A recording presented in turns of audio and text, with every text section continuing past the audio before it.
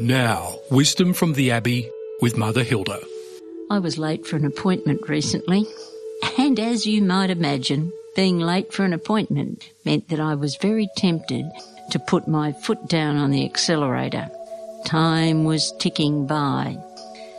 But as it happened, I couldn't put my foot down on the accelerator because the car in front of me was going so slowly.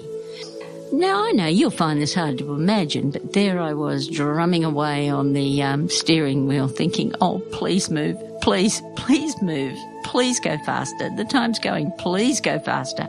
And because the car in front wasn't going faster and I was stuck, I couldn't go around it, so I had no alternative but to stay behind this car. A bit further up the road, what do I see? A police car. Now, you can put two and two together. Had I not been stuck behind that car, I'd have been caught.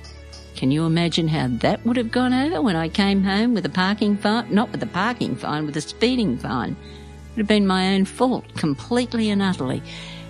But that didn't happen because someone in front of me was going so slowly. Someone in front of me was an obstacle to what I wanted to do.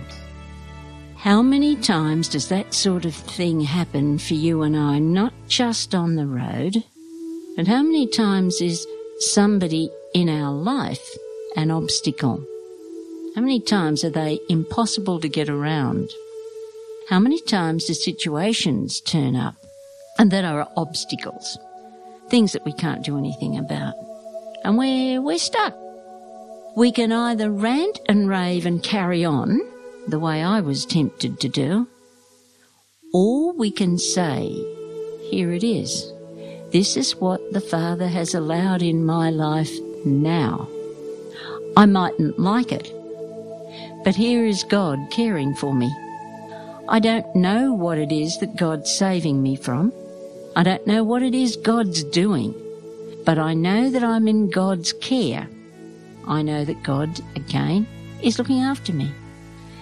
It made a difference for me when I stopped and thought about it, and it certainly made a difference since. Now when things come that I can't do anything about, now, instead of railing and ranting and carrying on, I'm more inclined to say, oh, okay, this is what the Father has allowed. I'll stay behind this figurative car. This week, what is it that the Father will allow in your life? Don't go looking for the big things, they're all in the little things. What is it that the Father has allowed? And when the time comes for the big things, you'll be amazed at the peace that you'll be able to bring to the situation. Our Father, our dear Father, allows so very much in our life. He's not setting out to make things tough. He's setting out to set us on the right road.